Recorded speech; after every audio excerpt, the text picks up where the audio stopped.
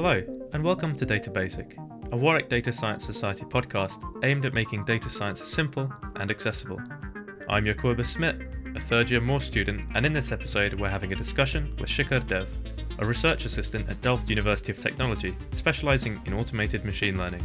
We'll also have a segment in conversation with Tom Palmer, who wrote a popular post on our research blog about the demographics of the 2016 election and analysing which voters actually made a difference. So, without further ado, let's welcome our first guest, Shikhar Dev.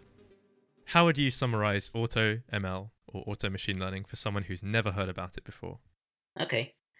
Well, so developing a machine learning application has a numerous number of steps in the pipeline, right? You have all the way from data ingestion to the whole data engineering and feature engineering pipeline, and then comes model selection and tuning the hyperparameters and designing the architecture and so on and so forth. And then you have validating the model and actually deploying the model. Now, AutoML is automating a lot of this part. So most of the AutoML systems these days, they automate feature engineering and the hyperparameter tuning and the model selection part of it. Right. And how big would you say is the gap between AutoML that we're currently using and the models developed by dedicated data scientists themselves? Well, so a skilled data scientist would still be able to far outperform AutoML systems. But I don't think the goal of AutoML is to kind of create models from scratch. For example, it's more about it's more about making the whole process go much faster. And so, for example, you have a huge search space when you're trying to choose the best configuration for your models, right? If you're dealing with a deep neural network, you have the number of layers or the number of neurons in the layers, the regularization parameters, and so on and so forth. So you have an array of different hyperparameters that you want to tune. And this is typically an iterative process. That's a lot of waste of time. And there are a lot of awesome techniques that have expedited this whole process and automated this. So it's more than replacing the data scientists altogether. It's about augmenting them and making the process faster. Okay, so would you say that AutoML right now is focused more on the tuning of parameters and model selection, or is it more on the getting the data in a format that we can actually use it? Do you think there's a future in AutoML for that as well? Well, so there are aspects of such as they have automated one-hot encoding and limited feature engineering. I wouldn't really call it feature engineering per se, because it's more about filling the data and some data pre-processing steps. A lot of that has been automated, but feature engineering predominantly still requires a lot of domain expertise, right? Okay. And so that still largely remains a manual process. But then the rest of the pipeline, I mean, the model selection and the rest of the pipeline is fairly automated so far. Okay, that's very interesting. Do you think, just as a follow up to that, Hmm. do you think that in the future data scientists will have to specialize more in certain areas, like say economics or politics, or do you think general data scientists like we currently have will still be the most common? I think that that's a really interesting question, and that's predominantly the kind of researchers and engineers who would gain to stand the most in that people who have more domain expertise in different domains like economics or medicine, and they are using machine learning to automate different processes, but they don't necessarily have a lot of machine learning background. They do have a lot to gain from AutoML coming into production. Okay, and could you give an overview on what you yourself are working on right now?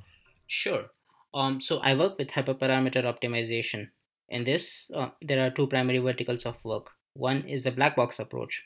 For example, say you have evaluated five different configurations of hyperparameters. For sampling your sixth configuration, you look at the most promising area of the five configurations and you sample from the promising areas for your next evaluation. So essentially, you are trying to minimize the number of evaluations that you need to perform on the machine learning models. The second vertical is wherein you're trying to expedite the whole evaluation process.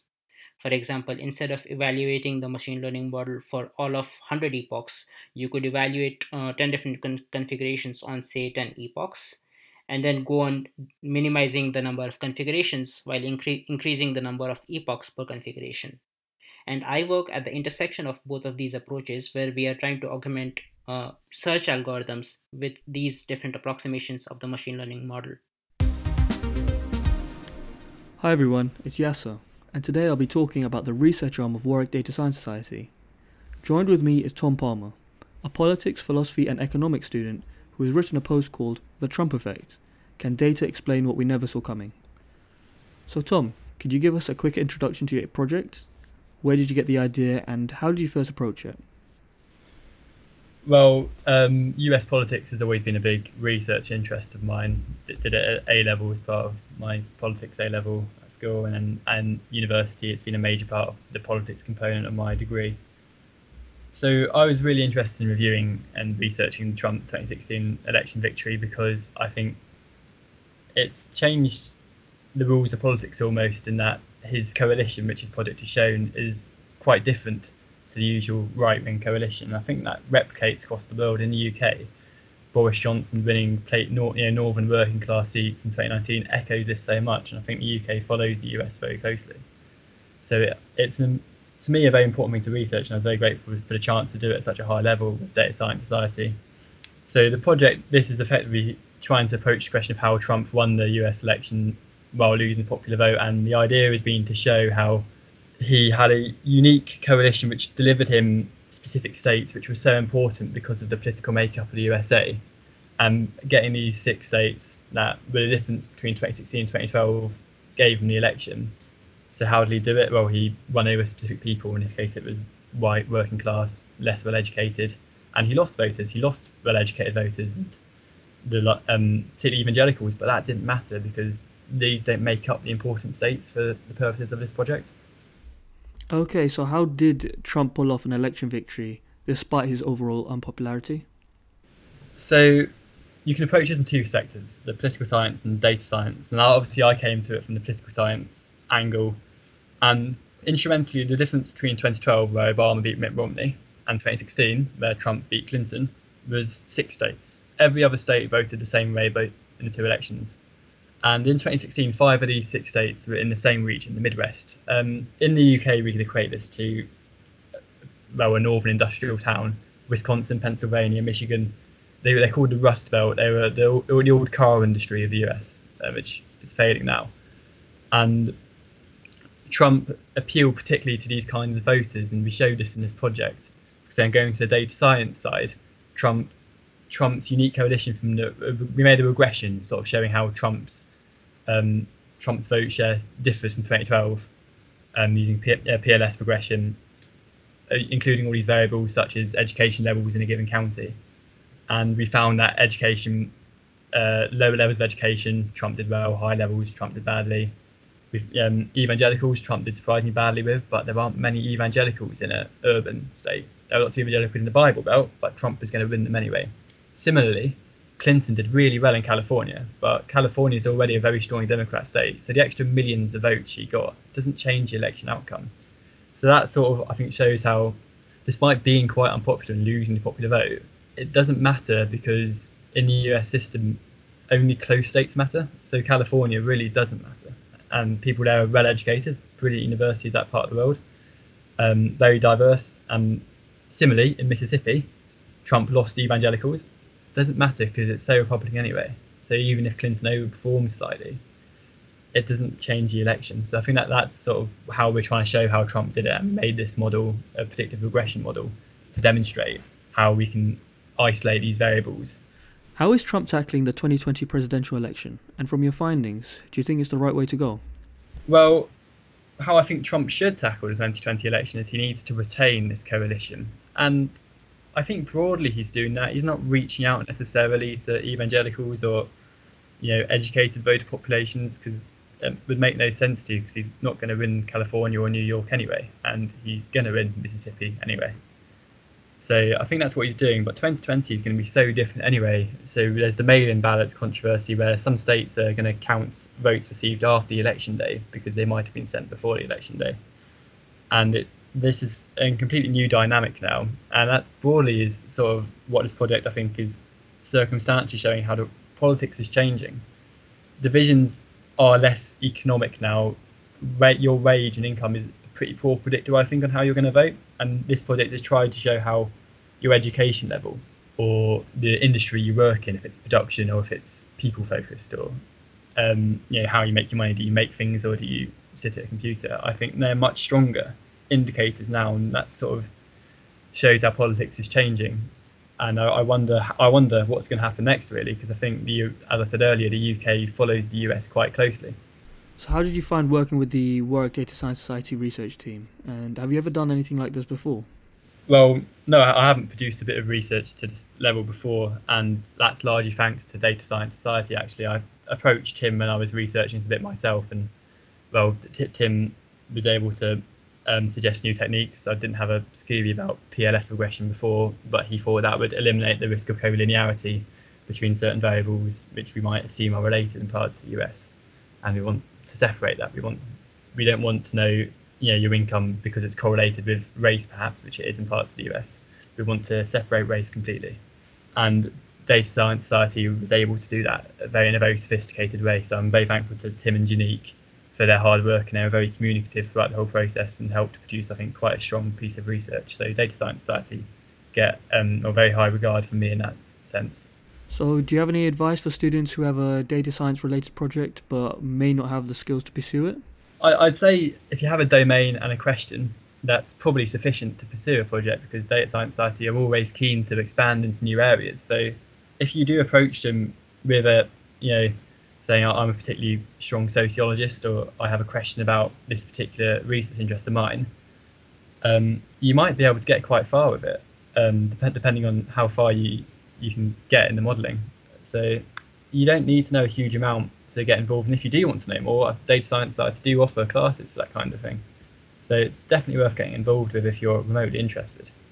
Yeah, definitely. If you ever have a question or something that you really want to delve deeper in, definitely get in touch with our research team.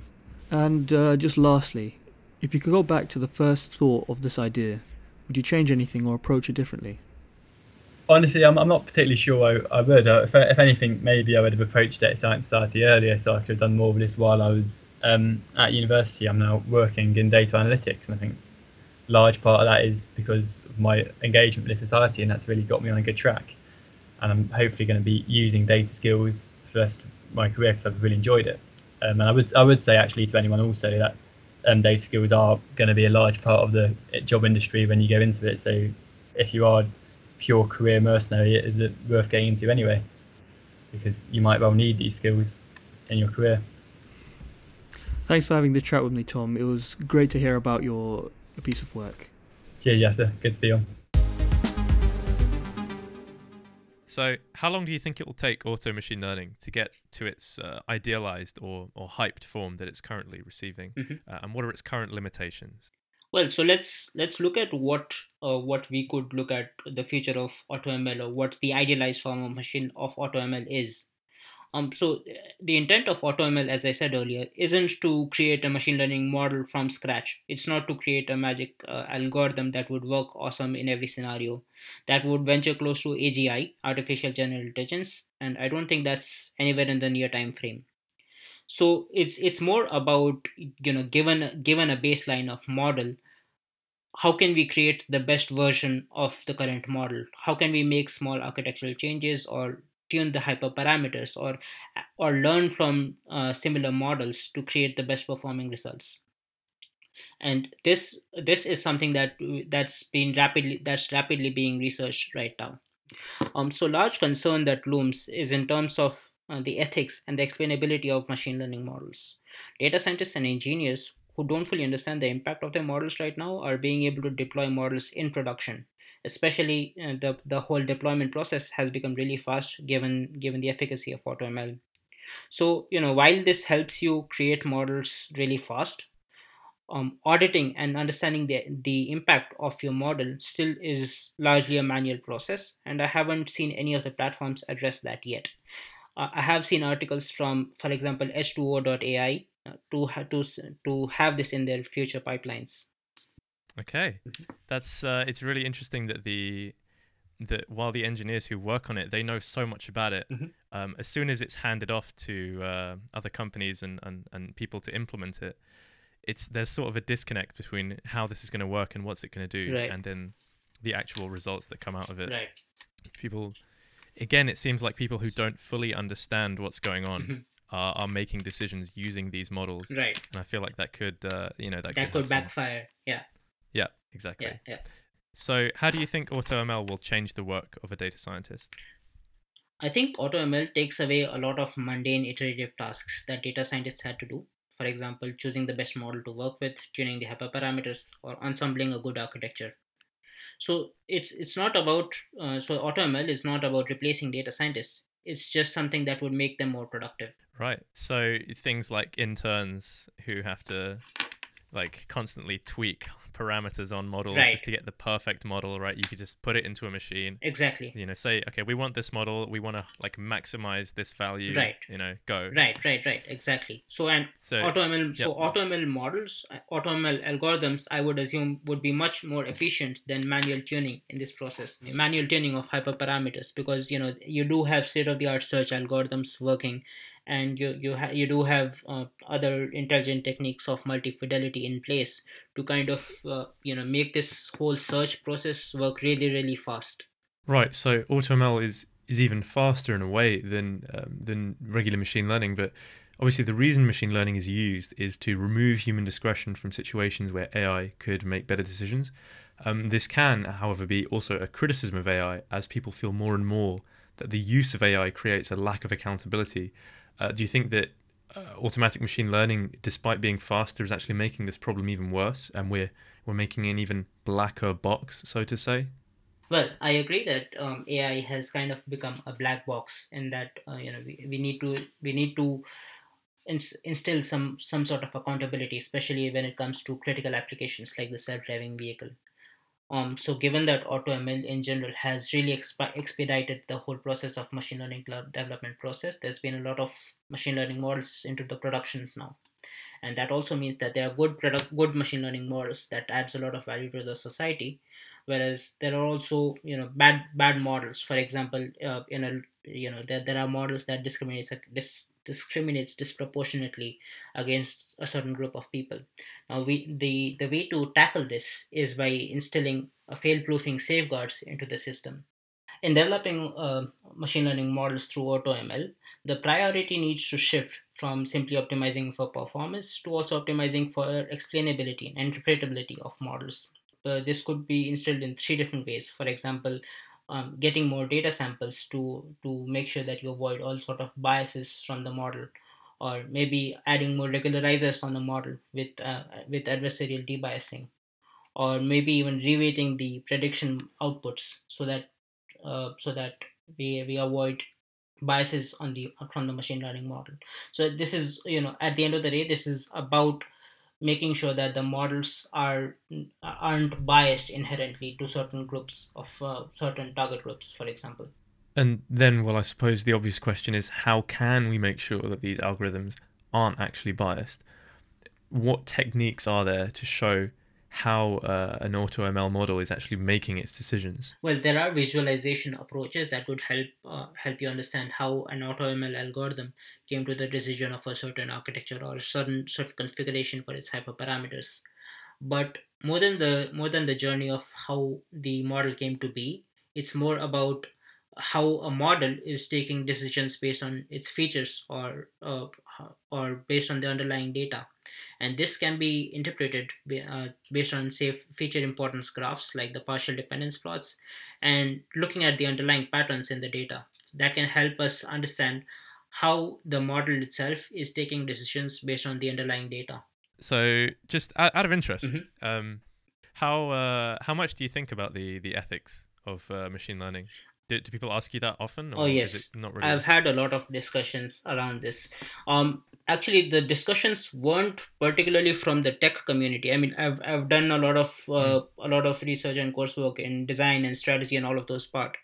And there was this girl, Priyanka, whom I was talking to, and so she raised a lot of interesting questions from an outside perspective. Like, we as machine learning and engineering researchers, we don't really think so much about ethics. We are just trying to optimize and get the best performance. But mm. it's more about, it's a black box, right? Machine learning, at the end of the day, you don't really know what's going on inside. So how do you avoid extreme situations?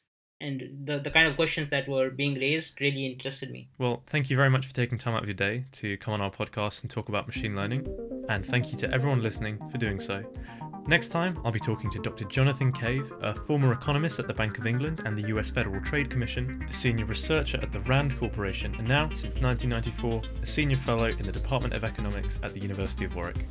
From Dr. Cave's work as part of the Turing Institute's Data Ethics and Advisory Committee, we'll talk about how algorithms are being used to make important decisions and the implications this can have on people's lives and the law. Once again, thank you for listening, and we'll see you next time.